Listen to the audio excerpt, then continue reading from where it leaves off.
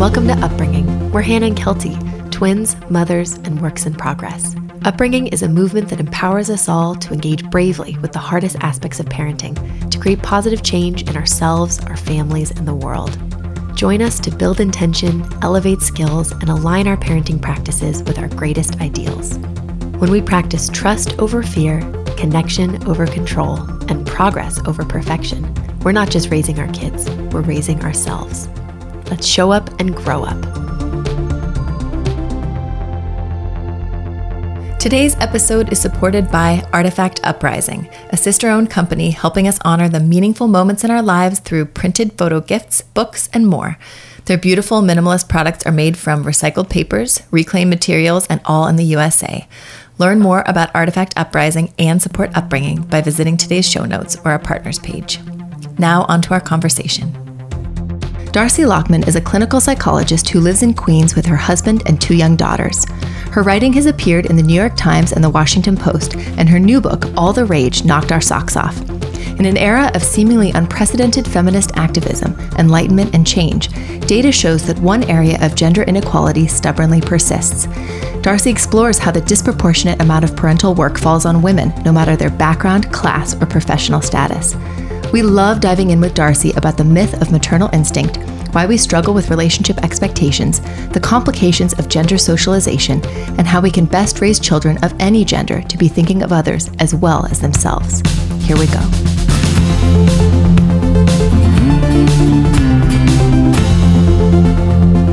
As I was reading it, lots of emotions going on. I cried with relief. I think the biggest feeling that I got from this was a sense of empowerment and validation, that I was not making this shit up, that I was not alone in feeling all of these things, along with you, Kelty. Mm-hmm.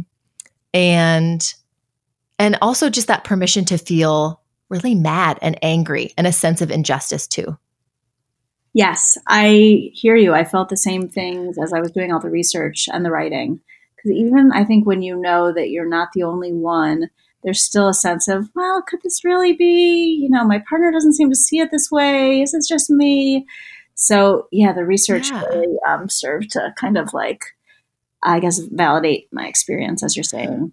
Well, except I took maybe a week to read through this, and you researched for 3 years, which that's a really long time to be angry. Oh, well, actually, just to clarify, the research was about 9 months. Okay. It was a half-time job for 9 months. So I spent, from starting the proposal to finishing the book was 3 years. But the anger was really at its peak before that. The peak of the anger is what led to the book in the first place. Mm-hmm. The early years of, I think, kids' lives tend to, they're amazing and also very hard. And the research shows that mothers with children under 4 report the greatest feelings of injustice. So I think my little one was 3 when I started writing the proposal. So yeah, the anger was about to get to its peak and then start to come down a little bit. Yeah, that sounds about right for us. Our kids are, now they're both 3. We have 3-year-old boys and then 5-year-old girls. So that sounds about right for sure. And you mentioned at the beginning of the book that you'd planned to interview, hundreds of mothers for all of this, but you stopped at 50 because they were basically saying the same thing. And what was it that you were hearing over and over again? Yes. So in The Feminine Mystique, which is a great historical feminist book, she interviewed 100 mothers. So because I had read that in preparation for writing this, I thought, I'll do that too. I'll use Betty Friedan as my model.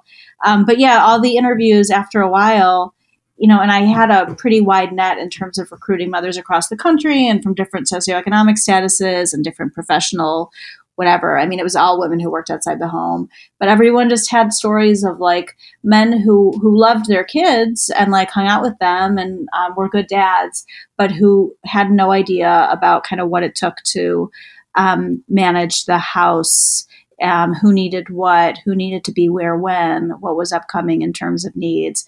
So again, good dads, but partners who weren't as good as they were as fathers, right? Because they're 2 different things, being a partner and being a father. That's so true. Yeah. You wrote that the way we live hasn't caught up to our relatively new ideals. Yeah. And you kind of characterized it as a strange limbo where men's actions haven't totally caught up to women's expectations. Yeah. So my husband and I were in couples therapy before I started writing this book, because we were having a lot of struggles, and it was our couples therapist who said that to us. Like a guy in his, he was probably in his late 50s, and he said, the way we live has not caught up to our relatively new ideals, and that really stuck with me because I thought, oh yeah, that's it, right? That's it, and you don't realize that until you're living it. And then it was actually Jill Filipovic, who's a journalist, who wrote the second thing that you said about our ideals. So this knowledge is kind of out there, and until you're in it, you don't start hearing it. Totally. It sounds like your therapist, was it Terrence Real? Terrence Real? Like, we love him. No, yeah. I used to work with Jancy Dunn a long time ago, and she wrote How Not to Hate Your Husband After Kids, right? Yeah. Maybe a year before my book did, and she spends some time with Terrence Real. So I know who he is, but he was not my therapist. I've read about her experience in therapy with him. But no. He's the first therapist we have heard about that really brings up the patriarchy in talking about couples therapy. And it was just like, it was so amazing to hear, because that's like what we're all feeling and all experiencing. And probably, I would imagine, since you're a psychotherapist, that you know the reason that many couples go to therapy. Is division of labor one of those reasons?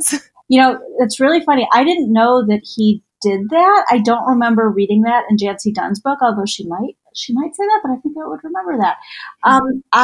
I would say that it's not usually the thing that brings people to treatment, but whenever I'm seeing anyone with young kids, it comes up. Mm-hmm. Mm-hmm.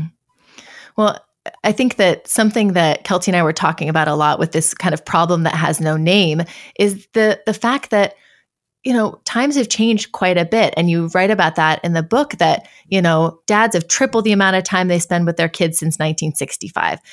Like, so many things have changed. The modern involved father exists. The culture around fatherhood has been changing, but you cite some statistics that say, like, actually the amount of work that they're doing hasn't changed that much in however many, 20 years or something like that, right? Yeah, the percentage, if you look at time use diaries, that's one way to figure out who's doing what percentage of the work. The amount of work done by fathers vis-a-vis children, and this is in dual career couples, peaked at 35% at about the year 2000, and it's leveled off. So working mothers became kind of more the norm moving through the 80s and the 90s. And actually, the percentage of mothers in the labor force peaked in the mid 90s. So due to greater demands from earning women, fathers did up their input into the work of the home. But yeah, it peaked in about the year 2000, and it's held steady ever since at 35%. And there are lots of metrics that back this up. It's not just like one study shows this. They pretty much all say the same thing.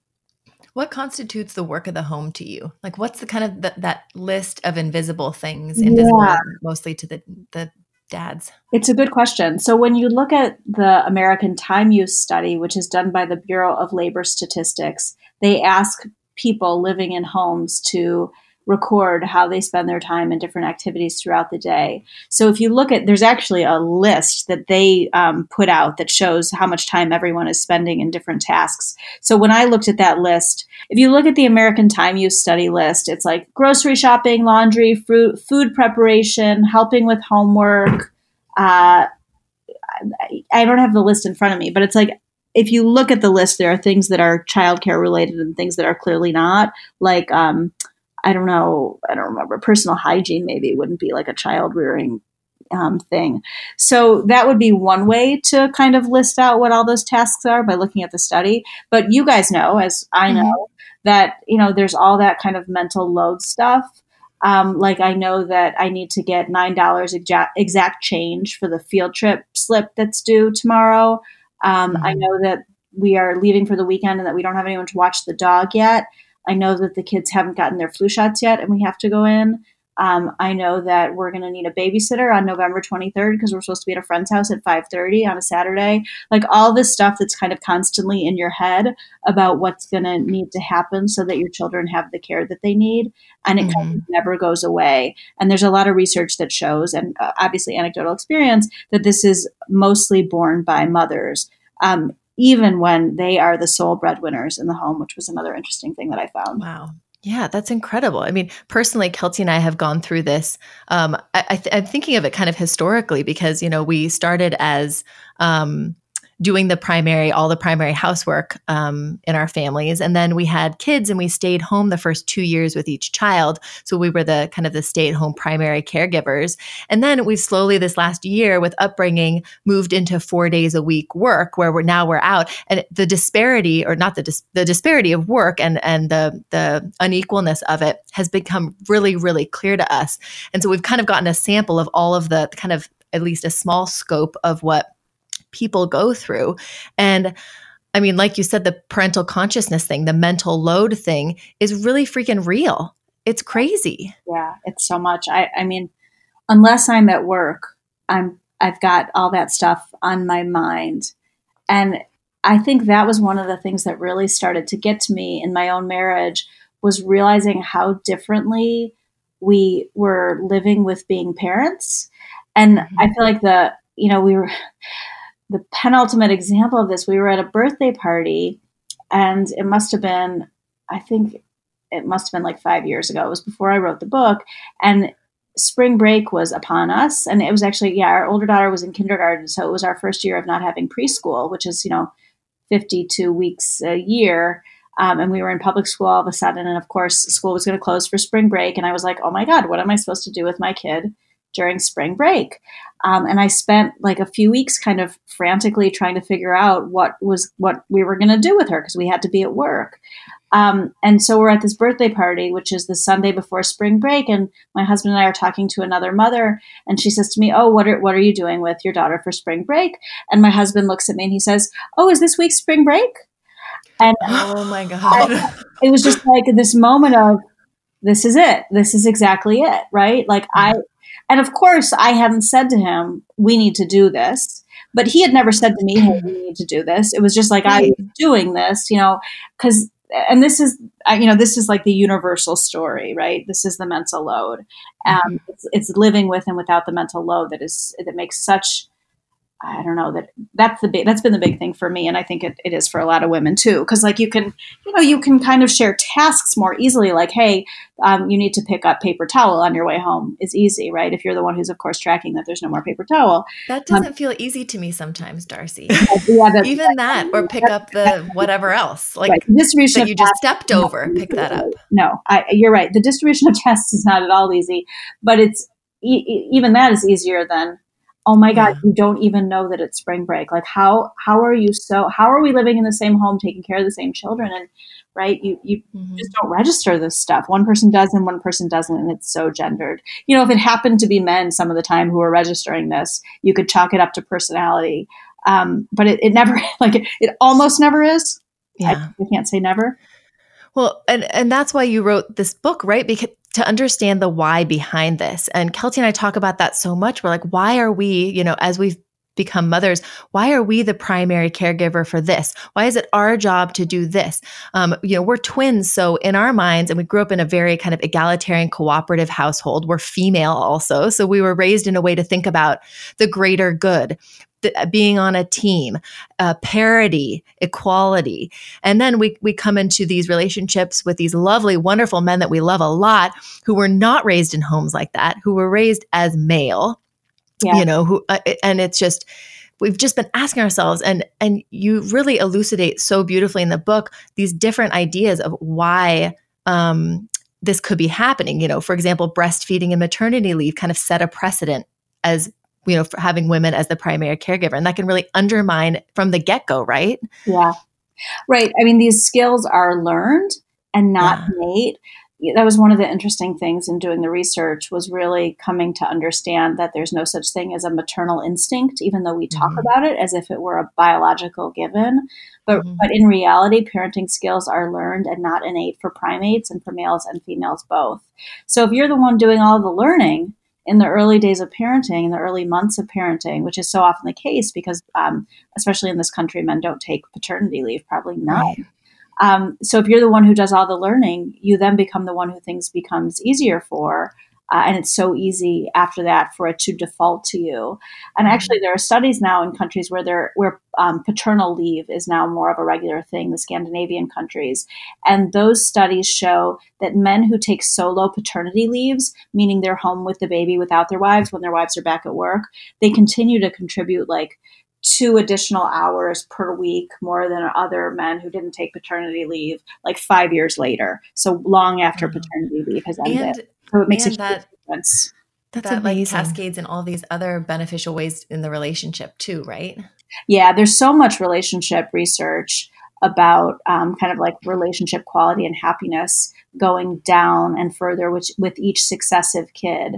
And the effects of that are mitigated by shared labor. So the only couples that don't report a decrease in happiness at like the 6-month mark of their baby's lives are the ones in which fathers are contributing at least a third. And you know that's low, right? But that is right. About the norm is a third. But those are the only couples who say that the relationship is like the same or better than it was before. So yeah, wow. The amount of work that fathers contribute to their children's care has a measurable impact on relationships. Yeah, well, and I want to get back to the naturalistic fallacy, which I think is so common. And I think it's something we tell ourselves as women. It's something our husbands tell us. It's something our in-laws tell us. Oh, it's better, you know, you're so good at this because you're a woman, or, oh, let's excuse him for not doing this because he's a guy. It's just biological, right? Yeah, that's what my mother said to me. You know, when I started, I think it's a generational thing. When I started researching this book, I would ask people, you know, why do you think this is? Just to hear what people had to say. And basically, there were 3 categories of answer. One was like my mother, and I think tended to come from older women, though I heard it from my peers as well, which is, oh, it's just biological.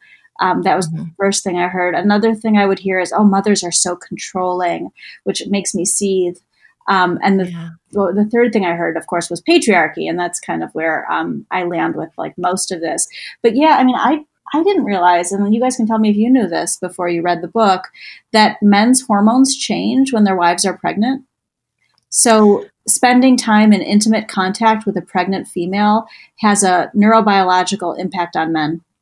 Wow. So it's crazy, right? So, but what anthropologists say, and Sarah Hardy in particular, who writes a lot about primates and motherhood, says that like this really implies that evolutionarily there's like a really old mechanism for paternal involvement. Because men are just as inclined as women because of these hormonal changes to bond with and be inclined to care for the baby. Well, yeah. And you mentioned the fMRI studies that talk about amygdala activation, where there's equal or the same type of amygdala activation in stay-at-home parents, regardless of their gender. You know, our brains, as you said, get good at whatever we're faced with doing. They're neuroplastic, right? Yeah, right. Absolutely. So they couldn't really see differences in the brain activity of primary care parents. So they looked at men and they looked at women, and the men who were secondary care parents, whose wives were doing most of the childcare work, looked a little bit different in the fMRIs. But if you looked at men who were primary care parents, and in this study they were looking at gay men who had adopted, so there were no women around taking care of the babies, but their brain activity looked almost identical to that of primary care mothers. And the conclusion that they drew was it's more about interaction with the baby than gender in terms of neurobiology. Yeah, but no one ever talks about a paternal instinct, and just the phrase maternal instinct is so tricky because I feel like it's just loaded with this pressure for women to know everything and be able to do everything right. It's phrased so often as a compliment. Well, and it gives guys off the hook. Well, it's something innate and inborn, so I don't have it. So default, she's going to be the primary. And I feel like it ties into what we talk about so much in the whole parenting realm, which is this fear to learn more and to acknowledge that you don't know everything. Yeah. And I mean, even your father-in-law, Hannah, when we started reading all these parenting books, he said flat to Hannah's face that I'm reading because I must not have the maternal instinct. And that's why I'm doing reading. Wow. And he's an old school in his 70s Chilean man. And I really had to do some real work not to take that one personally. Wow. God. Wow. But I mean, it's like you're damned if you do, you're damned if you don't. Like, I love that you just busted that myth and you're like, no. And I love that you busted the empathy myth too, that, women are just naturally more empathetic. My daughters are just naturally more empathetic than my sons are. Yeah. It's like, no, research shows that people perform the same on empathy tests when the word empathy isn't used, right? Because men associate that as a female trait. Yeah. Or that's so crazy. You pay people. So if you give cash prizes for doing well in the experiment, men will do just as well on tests of empathy as women. Oh my gosh. So we should be paying our husbands to do stuff around the house. To be empathetic to us. There's an app for that. Right. Oh my gosh. So the big whys going on here. You mentioned gender socialization starts at birth, right? Yeah, sure. Unpack that a little bit for us. Yeah. So there are infant studies that are observational, and I love academia. Such interesting research is done. Like, I feel like they're very clever. So they'll look at how parents interact with their babies and kind of count how many times everything happens. And this is like videos, in the home. I don't know how this is done exactly. Hidden cameras not hidden, but in the bedrooms, and they count so what they see is that boys are jostled and like thrown about and played with a little more roughly from the time they're very small. And girls receive more grooming, caretaking touch. So this is just one thing. But if we think about even in egalitarian homes, this stuff is so unconscious, right? We respond differently to boys and girls based on what we believe about their gender. So people who say, well, look, boys play so differently than girls. If you go to the playground, they're much rougher, must be testosterone. And I certainly can't say that is completely untrue, though there's a great book by Cordelia Fine that you guys would probably love called Testosterone Rex. And she's a neuroscientist, and she debunks a lot of myths about the impact of testosterone in the body, because so much of it is based on assumptions, sort of well, boys do this, therefore it must be testosterone. But if you think about the fact that if baby boys have their bodies jostled more, playing in a rougher way may feel more soothing and more comfortable by the time they're 5, whereas who are groomed more and given gentle touch more might feel more comfortable with more gentle play. Mm-hmm. So socialization and biology are they're kind of intertwined. You can't really break them apart to say what is what, but we make so many assumptions about gender based on the way 5-year-olds act.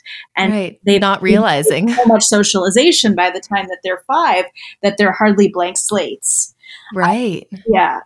So even if you look at the play styles of girls and boys, there are interesting classroom studies where they actually show that, I don't have the book in front of me and I don't want to get this wrong, but it's something like this. In classrooms of 1 to 2-year-olds, boys and girls are equally as likely to shove and bite and push and grab toys. But the boys are scolded more for that behavior. So they have one-way mirrors for the researchers to be behind to watch what goes on in the classroom, and they count how many times all these interactions happen. Boys are twice as likely to be scolded for rough play as girls. Now you would think, well, scolding, that's bad, but what do kids crave? Adult attention. So they're kind of reinforced, if you want to think of it in that way. And this is learning theory terms. They're reinforced for that behavior twice as often as girls. So by the time you go to the next year, kids, 2 to 3-year-old classrooms, boys have become more likely to engage in these behaviors and girls less likely to. And by the way, girls are reinforced more for like babbling and singing and chatting, kind of girl type behavior. Warned to be careful on everything they climb on. Right, exactly, that kind of thing. Yeah. So we can't ever really attribute anything to like biological difference because the socialization starts so early and is so prominent. Something that I read said, we break girls and boys up by gender in school from the time they're so little, like boys on one side of the class, girls on the other, 2 lines, 1 girls, 1 boys. What if we had classrooms where we broke kids up by whether they were left or right-handed? And we made a huge deal of that all of the time. But you would come to see big difference like, we'd be, well, left-handers and right-handers, they're just really different, right? It's just like the emphasis that is put on it highlights for kids that their gender is something that is super important and defining. But we can do it so accidentally. One of our friends recently was sharing a fear with us. She's got 2 girls and 2 boys, and the oldest girl she portrays her as such a helper and such a giver and as such a nurturer. Innately, she's always been like this. Right. And the boys don't really want to help much, and she's struggling with this idea all of a sudden that her daughter is seeing she and her daughter doing all of the cleanup and all of the work in their household. And she doesn't want to be setting her up for relationships where she assumes that that's a necessary dynamic. But it's a really tricky thing to tease apart because she is a stay-at-home mom. She does do all of those things. And having an older daughter who has been her helper from the beginning, like maybe she's, without realizing it, sort of set up some of those habits and those situations and those opportunities. And it's just so tricky. Yeah. I mean, girls are raised to be helpers in a way, right? Because of the assumptions that we make. So in the language of sociology, girls are really raised to be and are reinforced for being communal, for thinking about others and helping. And boys are more assumed to be and reinforced for being agentic. That's the word they use, meaning thinking about their own goals and priorities and going after those things. So when you have a subset of people raised to be communal and another subset of people raised and reinforced for being agentic, what's going to happen when one person from each subset marries the other, right? Right. We're set up for failure. Well, right. We're set up to, right. This is what we've learned to be. And this is what we see we can be appreciated for in our culture, men for their ambition and drive and, assertiveness and women for being kind and caring. Yeah, that was one of good, but we don't like those tendencies don't have the same potential for flourishing in both genders given the social pressures. Right. And I don't think that they necessarily come up that starkly until kids enter the picture. I mean, I didn't really think about that often until I had kids, but that's one of the things that brought my husband and me to therapy, where I called it the every man for himself complex, where he was growing up and had grown up. And luckily we were able to unpack a lot of our family of origin stuff so that we could understand one another and where we're coming from and why our match is actually so problematic in that way. Me coming from a communal home, him coming from a every man for himself, agentic home, and how do we make that work? How does this play out when I have expectations and beliefs that go completely counter to the way he's been living it and moving through the world his whole life? Yeah, I know. Right. I hear you. Yes, it was all my husband's great. I love him very much. He's a great father, but I am so often, since we've become parents, just amazed by his ability to think about himself and prioritize himself. And the only reason I feel comfortable saying that is I see it, once I started looking at it and researching it and talking to people, like he is not a rarity there. And it's such a different way of being in the world. It's hard for me to relate to. And so it makes me angry. And I don't want to say that that's always bad, because I think I definitely see that I don't do that enough and then wind up feeling angry and burned out. So, there's something about that being so split between men and women, the ability to prioritize one's own needs and the inability to ever stop thinking about everything else that everyone is going to need. Yeah, I'm so inspired, honey, by your self-care routine. That is awesome. But I remember at the point when he pointed out once, he said, Han, why do you always ask if you can take a shower? And I had never even realized that I always asked when we had 2 babies, Like, in the check-in. house. Like, I would be like, can I take a shower real quick? Yeah. And he'd be like, why are you asking me? And I was like, because we're a team. Yeah. And one person leaving for 20 minutes, Yeah. like because I'm trying to respect the fact that we're doing this co-parenting thing together, co-parenting. Yeah. But he never asked. He would just go take a shower. You Yeah. know? That Like was one of my first things, being like, oh, holy shit. Right. But also, like, why aren't you asking me? Or at least, you know, Right. like, is this a good time? Like, I need to do this. Is this a good time for this? Right. Yeah. Or I'd be waiting with a baby somewhere and he'd be like, oh, okay, I just had to meditate really quick before I came over and shower or something. And I'd be like, are you fucking kidding me? I know, Like, I'm right. so happy, honey, that you're taking care of yourself. But what about me? You know? Yeah. Yeah. But it reminds me, one of my friends the other day was actually complaining. He's a stay-at-home dad, and he was talking about self-care and alone time, kind of like separating with his wife about that. And he's like, and when I have my alone time, I want to do something rejuvenating, like go for a run or play video games. And she just wants to clean. She just wants to clean or do a project. And he's saying it like, what is wrong with her? Uh-huh. And I was just like, what is wrong with this conversation? Like, oh my It's like God. blaming the victim kind of Yeah. situation. I talked to a guy, I spoke with the husbands of the women who I interviewed too for the book as often as I could. And one of the men said to me, you know, it's just my wife's personality. She just needs to be busy all the time. Oh my God. Busy, busy, busy. Oh my God. This must be biological. I don't know. I think that Kelty and I have gotten to the point where we're aware of the situation that we're in. We are we've asked ourselves why this is happening. And we go through this kind of cycle. I don't know if this cycle is kind of familiar It's like to you, a Darcy? Dabda-esque loop, I think. Yeah. Tell me. But what's the cycle, Kel? The cycle is saying what we need over and over again, then strategizing for the person of how to get that need met by putting something closer to the door or making a list or doing those things, kind of like innovating. And then we start getting testy. Then we start getting snippy and mad. Then we start getting really angry. Then we have a big explosion where they apologize. They say get they'll- defensive or they get first. defensive Yeah. first. Then they end up apologizing. They say they're going to try to work on it more. We hug it out. It's great. We end up deciding, okay, here are all the reasons we're grateful. Look at some of our friends' partners. They're way worse. And well, we really do like doing this stuff. And at least we have each other and we can help each other, which is so great. And scene. And then it happens again, like over and over and over again. Yeah.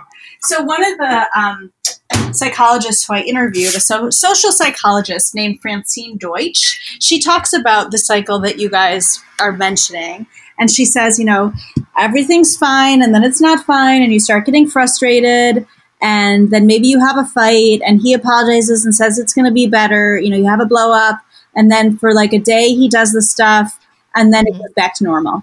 So she said what she saw in the families that she interviewed was that's not what equality looks like. That never becomes equality. It's just kind of the same thing over and over again. So what she talks about and what the most successful couples I interviewed talked about was paying really sustained attention to the division of labor. It wasn't something that only came up when there was a fight, but rather it was a part of like a weekly discussion about how everyone was doing and what needed to happen. So I was really surprised by the amount of like work it takes to actually have a home in which both people feel satisfied with what's going on with the distribution of labor. I mean, it really could be its own part-time job.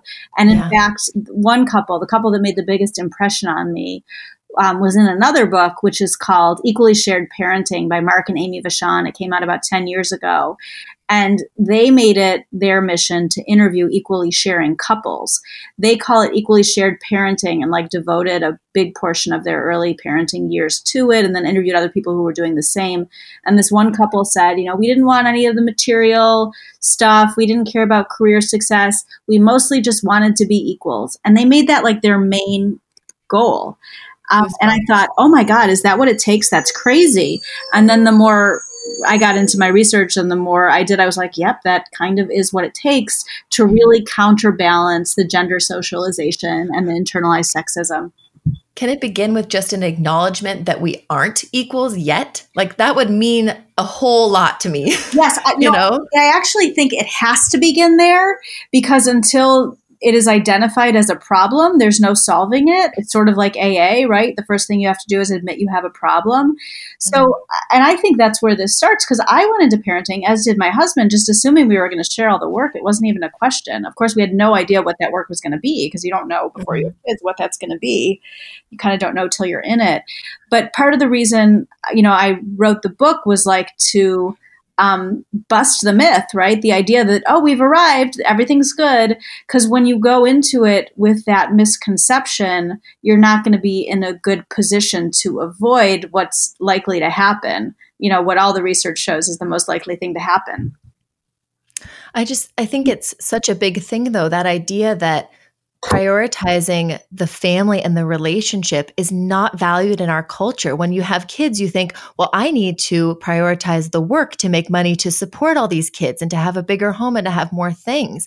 And I think that that's the problem that Keltie and I come up against with all of these things is not the fact that it's necessarily unequal, but the fact that our relationship isn't based on a mutual awareness of that fact necessarily.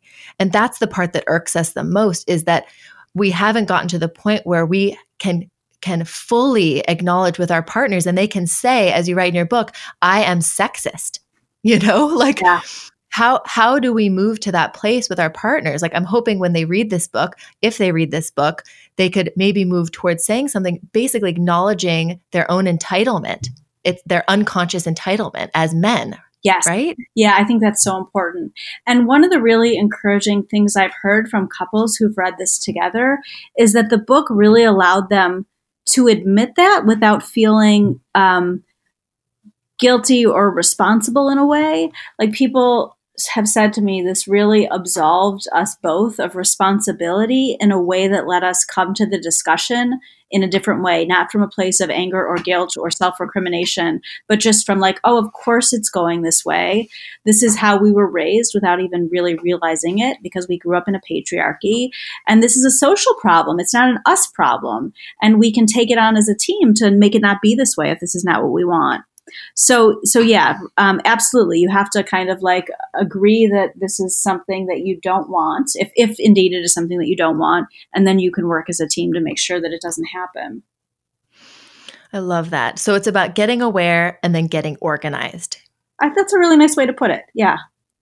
Okay. And then raising kids that see and feel and help and aren't perpetuating this crazy cycle. Right. I think that's true. Though I feel like we're up against so much there, just because, the larger world is a patriarchy. So even in our homes, if things are equal, and I know I was raised in a home with a father who did, especially for that era, quite a lot. His job was pretty flexible. My mom's was less. And he was like the dad who was always around. And that was very unusual. I grew up in the 70s and 80s. And yet, right. And my husband was raised by a single mother. So I guess he did see a woman doing all the work. But anyway, I do feel as if the water around us tells us that men are more important, right? And this is in the book. Like, I had a moment when my youngest was in preschool, they were learning math and they were using money. And she was asking me to identify the people on all the coins. And as I'm identifying them, I'm like, oh my God, they're all men. Mm-hmm. Which of course I knew, but I had never seen that through her eyes before. And even though it wasn't something she was reacting to or thinking about consciously, like, the messages like that are out there all the time, right? Who is more important? Who is more powerful? Whose needs take precedence? So I think the home is a great place to start in instilling other values, but it's like a lot more complicated. Mm-hmm. But even just using our partnerships as a model that our kids can be seeing that is hopefully more equitable and more aware and collaborative. Yeah. And I'm such a depressive in that way. But I feel like there is kind of research that's more optimistic. I came across a study that showed that boys raised in egalitarian homes with little siblings show just as much interest in babies as girls. But if you look at more traditional homes, they show less interest in babies than little girls. And the thought among the researchers is that they're kind of identifying with their fathers who are a little more distanced from infant and baby care and then not taking as much interest. So there is that too, right? But I mean, it's a big step even providing babies and dishes and foods and things for little boys to play with. Oh yeah, we devalue the feminine so readily. Yeah. And one of the interesting researchers I spoke with talked about how there's been this big push, which we all celebrate, for girls in the sciences, right, with STEM. There has not been an equal and emphatic push towards boys being in healthcare and child development and education. Mm-hmm. So this researcher, I think her name is Toni Schmader, I'm not sure I'm pronouncing it right. She is pushing the idea of HEED, healthcare, early education and development, I think it is, which is like a STEM equivalent, but for boys. Like, we are always pushing girls to be more traditionally masculine in this era of like kind of woke feminism. This has been going on for a while. Maybe woke feminism is the wrong word, but we have not pushed boys in the other direction. Like, oh, be caring, play with dolls. You can play with dolls too, right? Girls, you can play soccer is not met with boys. You can play with kitchens and dolls. So, right. Cause we so automatically devalue feminine stuff, traditionally feminine stuff. Mm-hmm. Well, this is just so much and it has been so wonderful just hearing all of this. But if you could leave our listeners with just one idea or thought to start the conversation with their partners, I think a lot of us can feel really overwhelmed sometimes and have had so many, the vicious cycle of all of this. We've conditioned our partners to pull back about it or to lash out about it or to run away, and how can we reapproach this? Do you have any ideas, just an idea to send people off with? Well, I think that you need to come at it at a time when you're not feeling too angry, and to really be able to say to your partner, I'm really unhappy about something in our relationship and I need you to hear me. And I'm not blaming you, and I need you to not be defensive and to try to see this from my perspective. Because, what I heard from women who hadn't been effective at getting through to their husbands was that they were often met with defensiveness. Well, I do a lot. Well, I do more than other men, et cetera, et cetera. And to really say, like, I need you to kind of try to see this. I really need you to see this from my perspective, because when you don't, I feel so invalidated and I'm already feeling so overburdened and alone. I really need you to hear me. So I think if you can kind of take an approach that, even though you may be angry, is just like try to see this my way, just for a few minutes. Entertain that this might be going on if I feel this, and I really need you to hear me. I think that is a place, hopefully, where someone can engage in conversation, right? Even if they don't fundamentally agree or think that their partner is right. Okay, I can try to hear you. I can try to see where you're coming from. But beyond that, I would suggest following them around the house, reading passages of this book aloud. That was amazing. That was empowering. Yeah. And a little overwhelming. I think I might have been clenching my teeth during some of it. Definitely. I was clenching my fist during most of it. Okay, takeaways. Well, immediately, her reflections at the very end of the episode here were amazing. But I can imagine my highest self being able to do that both with my kid and my husband, to choose a time when I'm calm, to just say, hey, I need you to hear me out. Here's what I'm thinking. Here's what I'm noticing. Can we try this? That really is like the most amazing, mature way. And we needed a clinical psychologist to tell us that. I think I realized that, and I'm always putting it off. I'm not making the time. I'm not scheduling. And then it ends up coming out and like, bleh. Or I realize it, and just realizing it, that I have to be the one to calmly approach the situation makes me mad again. And it's just impossible. Why do I have to initiate this fucking conversation? It's a bit of a catch-22 if you ask me, Kel. Yeah. Seriously. Well, I feel like we talked so much about getting aware and getting organized. Do you want to talk about that? Yeah, I think that I mean, we talked a little bit about our backstory, and I'm always so curious to hear listeners' backstories about this because everyone's experience with this is so different. And I think the amazing thing about Darcy's book, which had so much incredible information that I really wanted to just jam into the interview and couldn't, and now I want to jam it into the after show and Kelty's not letting me. I really just implore you to read the book and get all of these things. It's just, there's so much that we just couldn't even touch on. Such a cool exploration and deep dive, and there's so much research.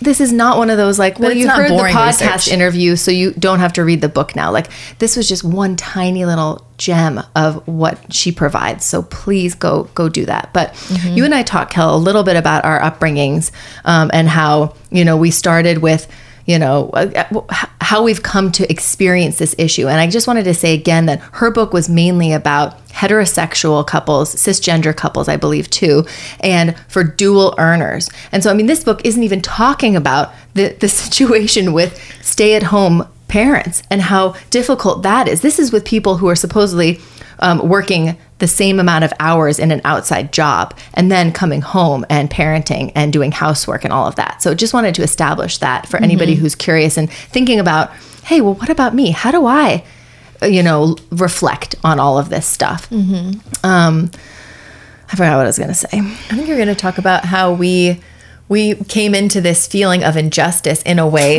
as we began working, and our time was divided differently, and our childcare hours our childcare hours became different, and then it was just forced us to reflect.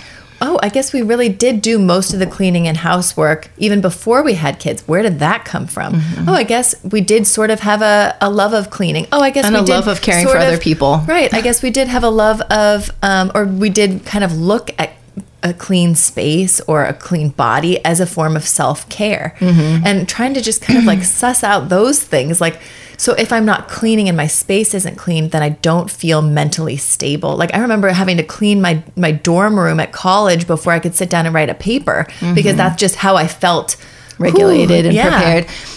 Her book was just so validating to me. It really was. And I think that it's going to hopefully encourage you to think about and get a little bit closer and maybe a little uncomfortable around all of the rationalizations that occur to you to maintain this system of inequality, or the things that your partner said to you that you actually kind of start to believe are true. Like I have had so many realizations where I'm like, well, I thought it was a twin thing. That's what explained it. I thought, well, I'm just a woman and women naturally notice these things more.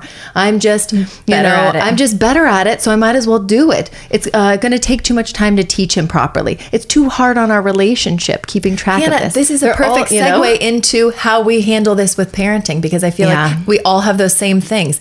Oh my God, our kids trying to fold laundry, bigger mess. Nope, I'm just going to do it myself in my spare time tonight with a show. Them taking their dish to the counter. That's a bad idea because I basically have to just trail through with a towel right after because they can't do it yet, But it makes me feel like our husbands are like our kids in that way, where we're having to deal with all of these things and raise them to love cleaning and to participate equally. And we're also trying to do that with our kids. It's a lot of people we're dealing with here. It's a big juggling act. And that's what I want to talk about in this brief after show is what are we going to do to break the cycle?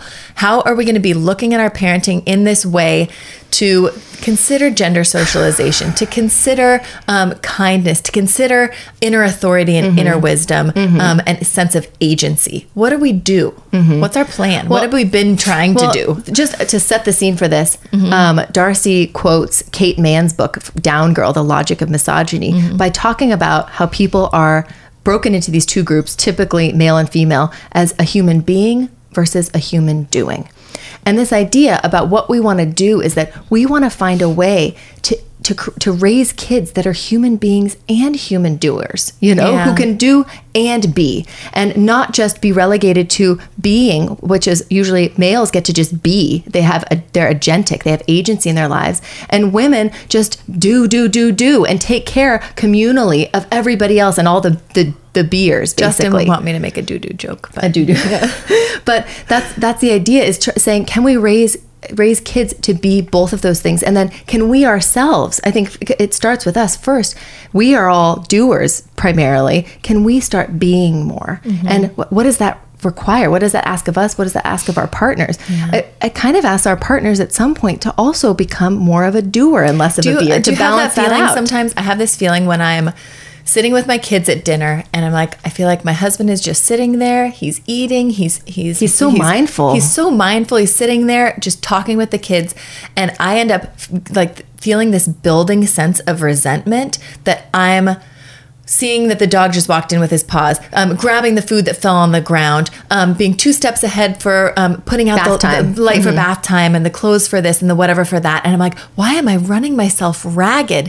Why isn't he doing anything? And at the end of the day, often I think to myself, I wish I could be more like him and just be with my kids. Just be present and be in the moment. But I also wish that he could open his vision a little bit and see some of this. It's like the times that he does hop up to do whatever. And I'm not saying that he's just like sitting on his butt all the time, but with the times he does say, oh, I'll run and prep the bath real quick or do whatever. It's just such a relief on my shoulders because it makes me realize I've had like 20 things in my brain right now. And I would like to just switch it off and just be present for a little bit. And when we can balance that load, we all do better. We all feel better. We all have more sex. Absolutely. Yep. More sex all around. So getting aware and getting organized were the 2 things we discussed with Darcy, right? Getting aware, I think, is getting that clarity of our boundaries, getting clear on what we're willing to do and what we're willing to not do.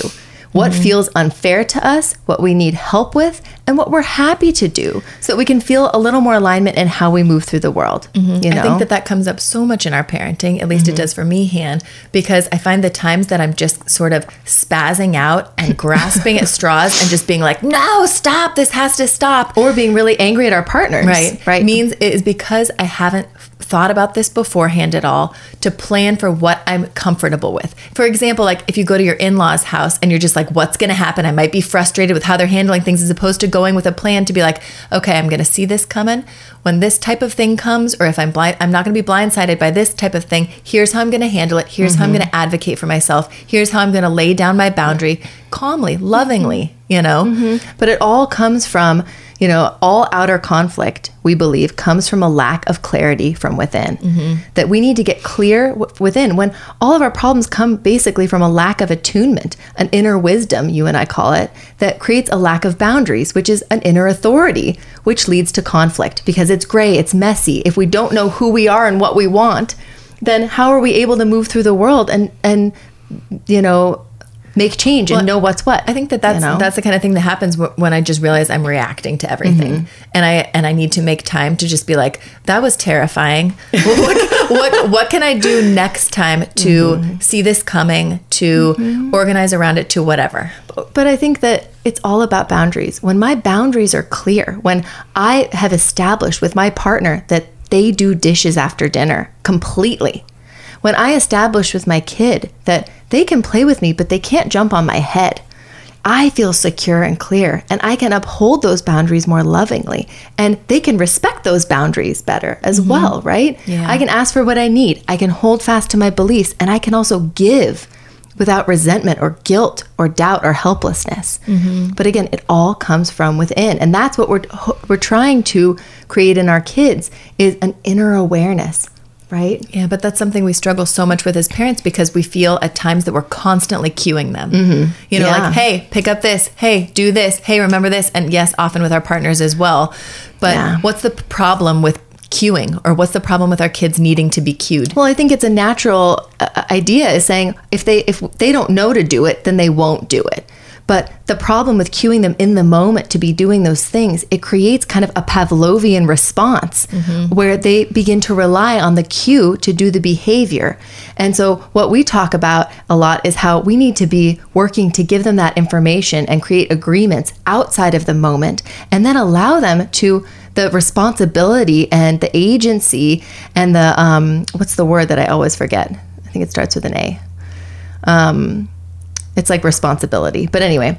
Accountability. Accountability. Thank you. You're welcome. To do it themselves. And then when they don't, we're able to follow up in the moment or later lovingly about it. But the problem with cueing them is beyond that they rely on that cue is that they're not understanding the why. They're not having that accountability and responsibility. And then they're growing up to basically look around to constantly be cued for what's needed and why. You know, it basically raises them to have a lack of outer and inner awareness. And that's the opposite of what we want to be doing with our kids, right? And, you know, the library books is a great example. My husband, who does not have a high accountability and level of responsibility in our home when it comes to domestic things, he was not raised to have that awareness, the inner awareness of his accountability or the outer awareness of what needs to happen, right?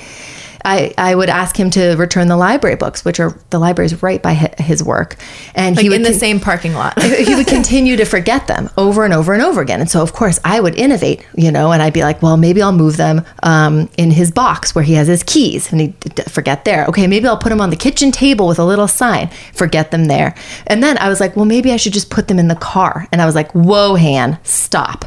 And I went to him and I said, you know, you're having some trouble returning the library books, and I'm wondering what you need. Like, maybe you need to brainstorm so that you can be held accountable about this, because you don't do this at work. Do you think, you know, someone has to remind you to be doing these things and setting you up for success all the way along?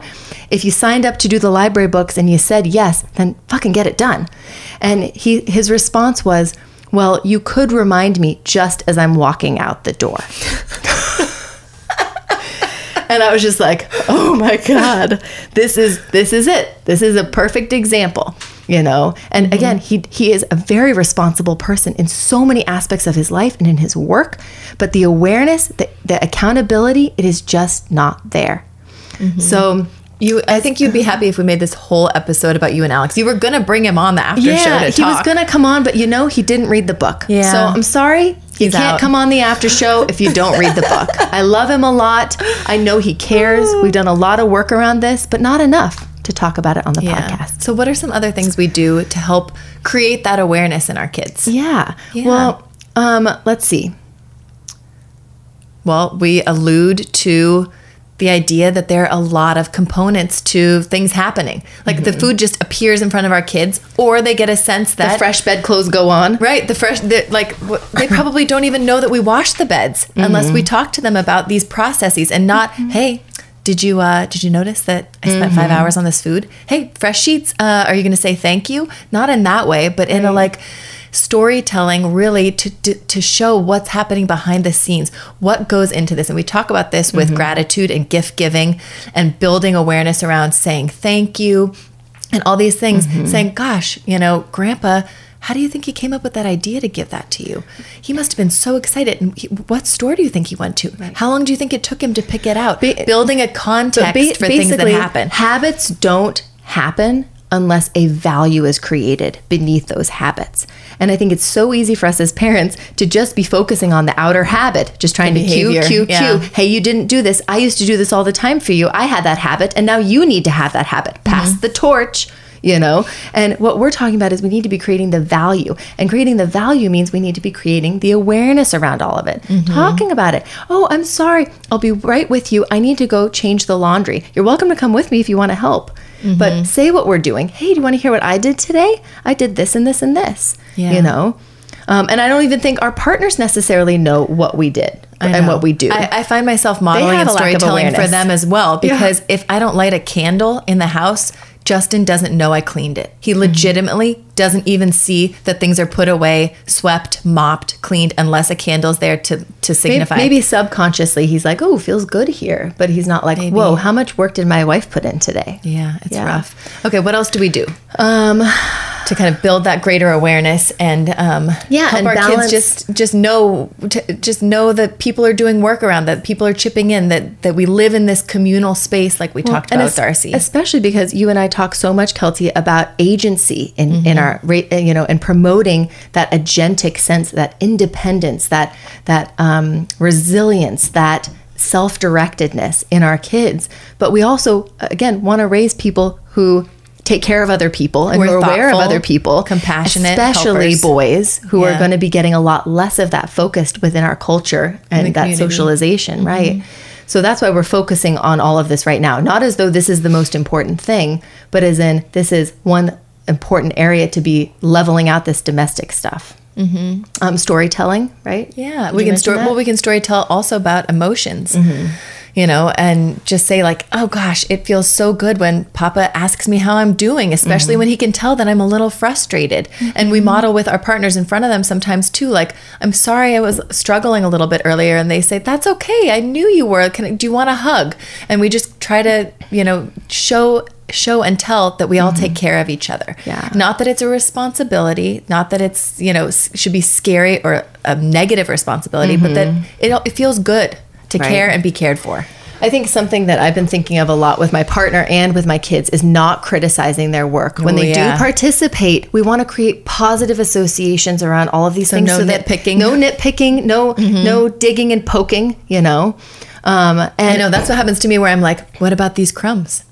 What about this? Who do you think's going to wipe this up? And I get all like, yeah, totally. But it's so easy that can really undermine their sense of confidence and their willingness to participate and engage with all of this stuff. We want to create the positive association. Totally. Let's see. Another positive association, just showing appreciation and acknowledgement, know, when they're doing these things. And we try to do that with our partners as well. We'll talk about modeling more, maybe a little bit.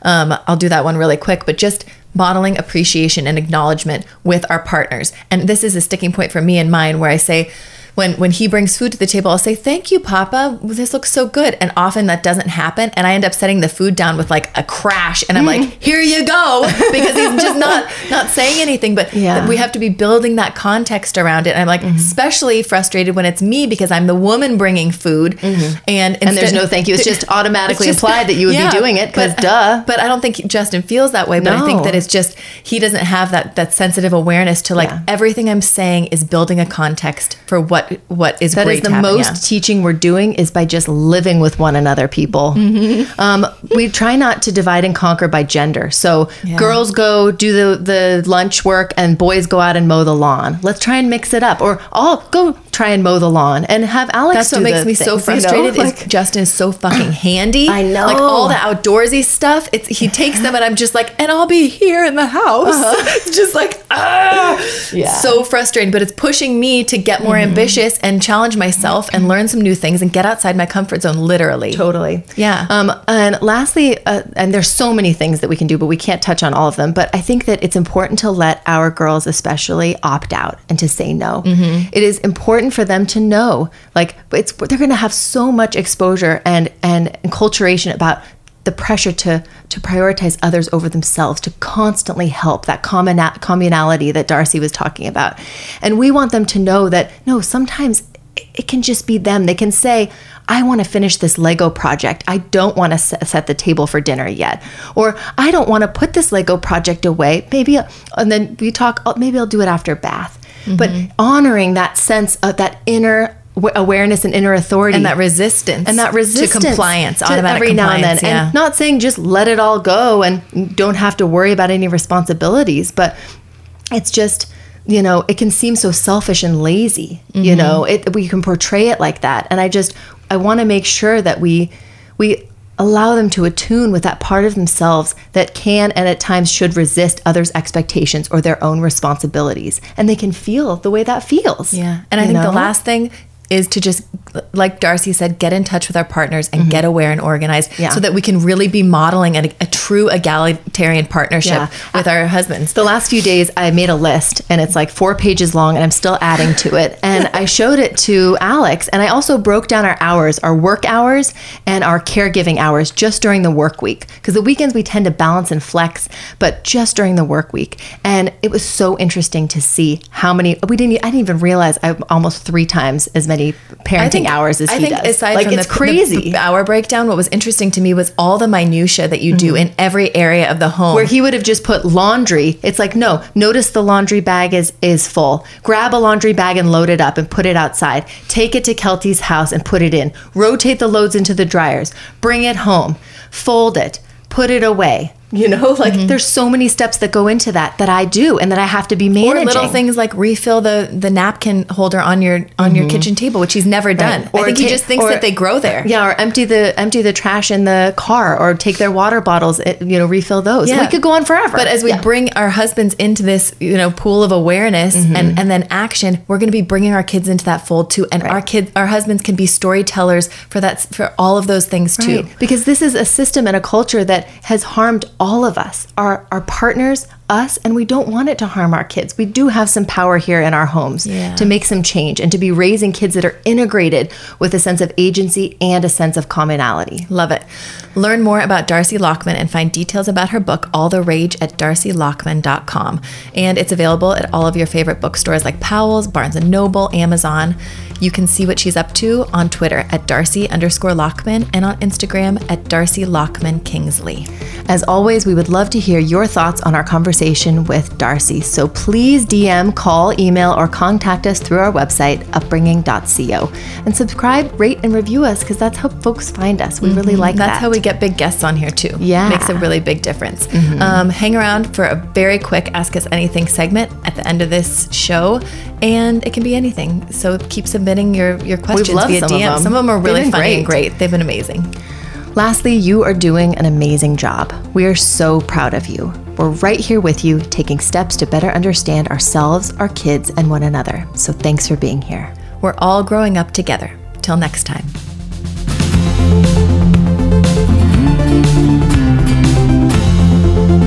Okay, a quick Ask Us Anything. What was the question, Cal? The question was... Shit. Let me look. It was... Oh my God, I'm so sorry, everybody. What do you think of Brené Brown's thoughts on parenting? Oh my goodness. Love all her thoughts on parenting. And I love how she talks. I can't even say it right. On parently.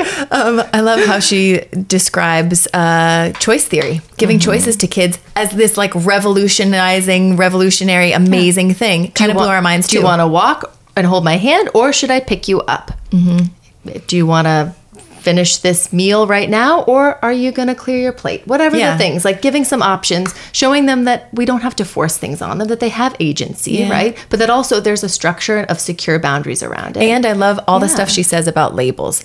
She tells a great story about her daughter who the teacher said, hey, I think I mentioned to your daughter that she was really messy because she'd been making a big mess. And she said, I am not messy. I just made a mess. As in saying, don't label me as a messy person. I mean, she talks about so many things that we discuss. She just does it in her beautiful Brené storytelling fashion. And she's just incredible. I mean, her biggest thing that we've gleaned is vulnerability. And shame. And shame. And how using, connecting to our own vulnerability is allowing us to connect better to our child's vulnerability and to honor that, and how that is the path to growth, is acknowledging and honoring and welcoming that vulnerability. That's where we're all growing up together. Yeah, if you haven't listened to or read The Gifts of Imperfect Parenting, we highly recommend it. Yes.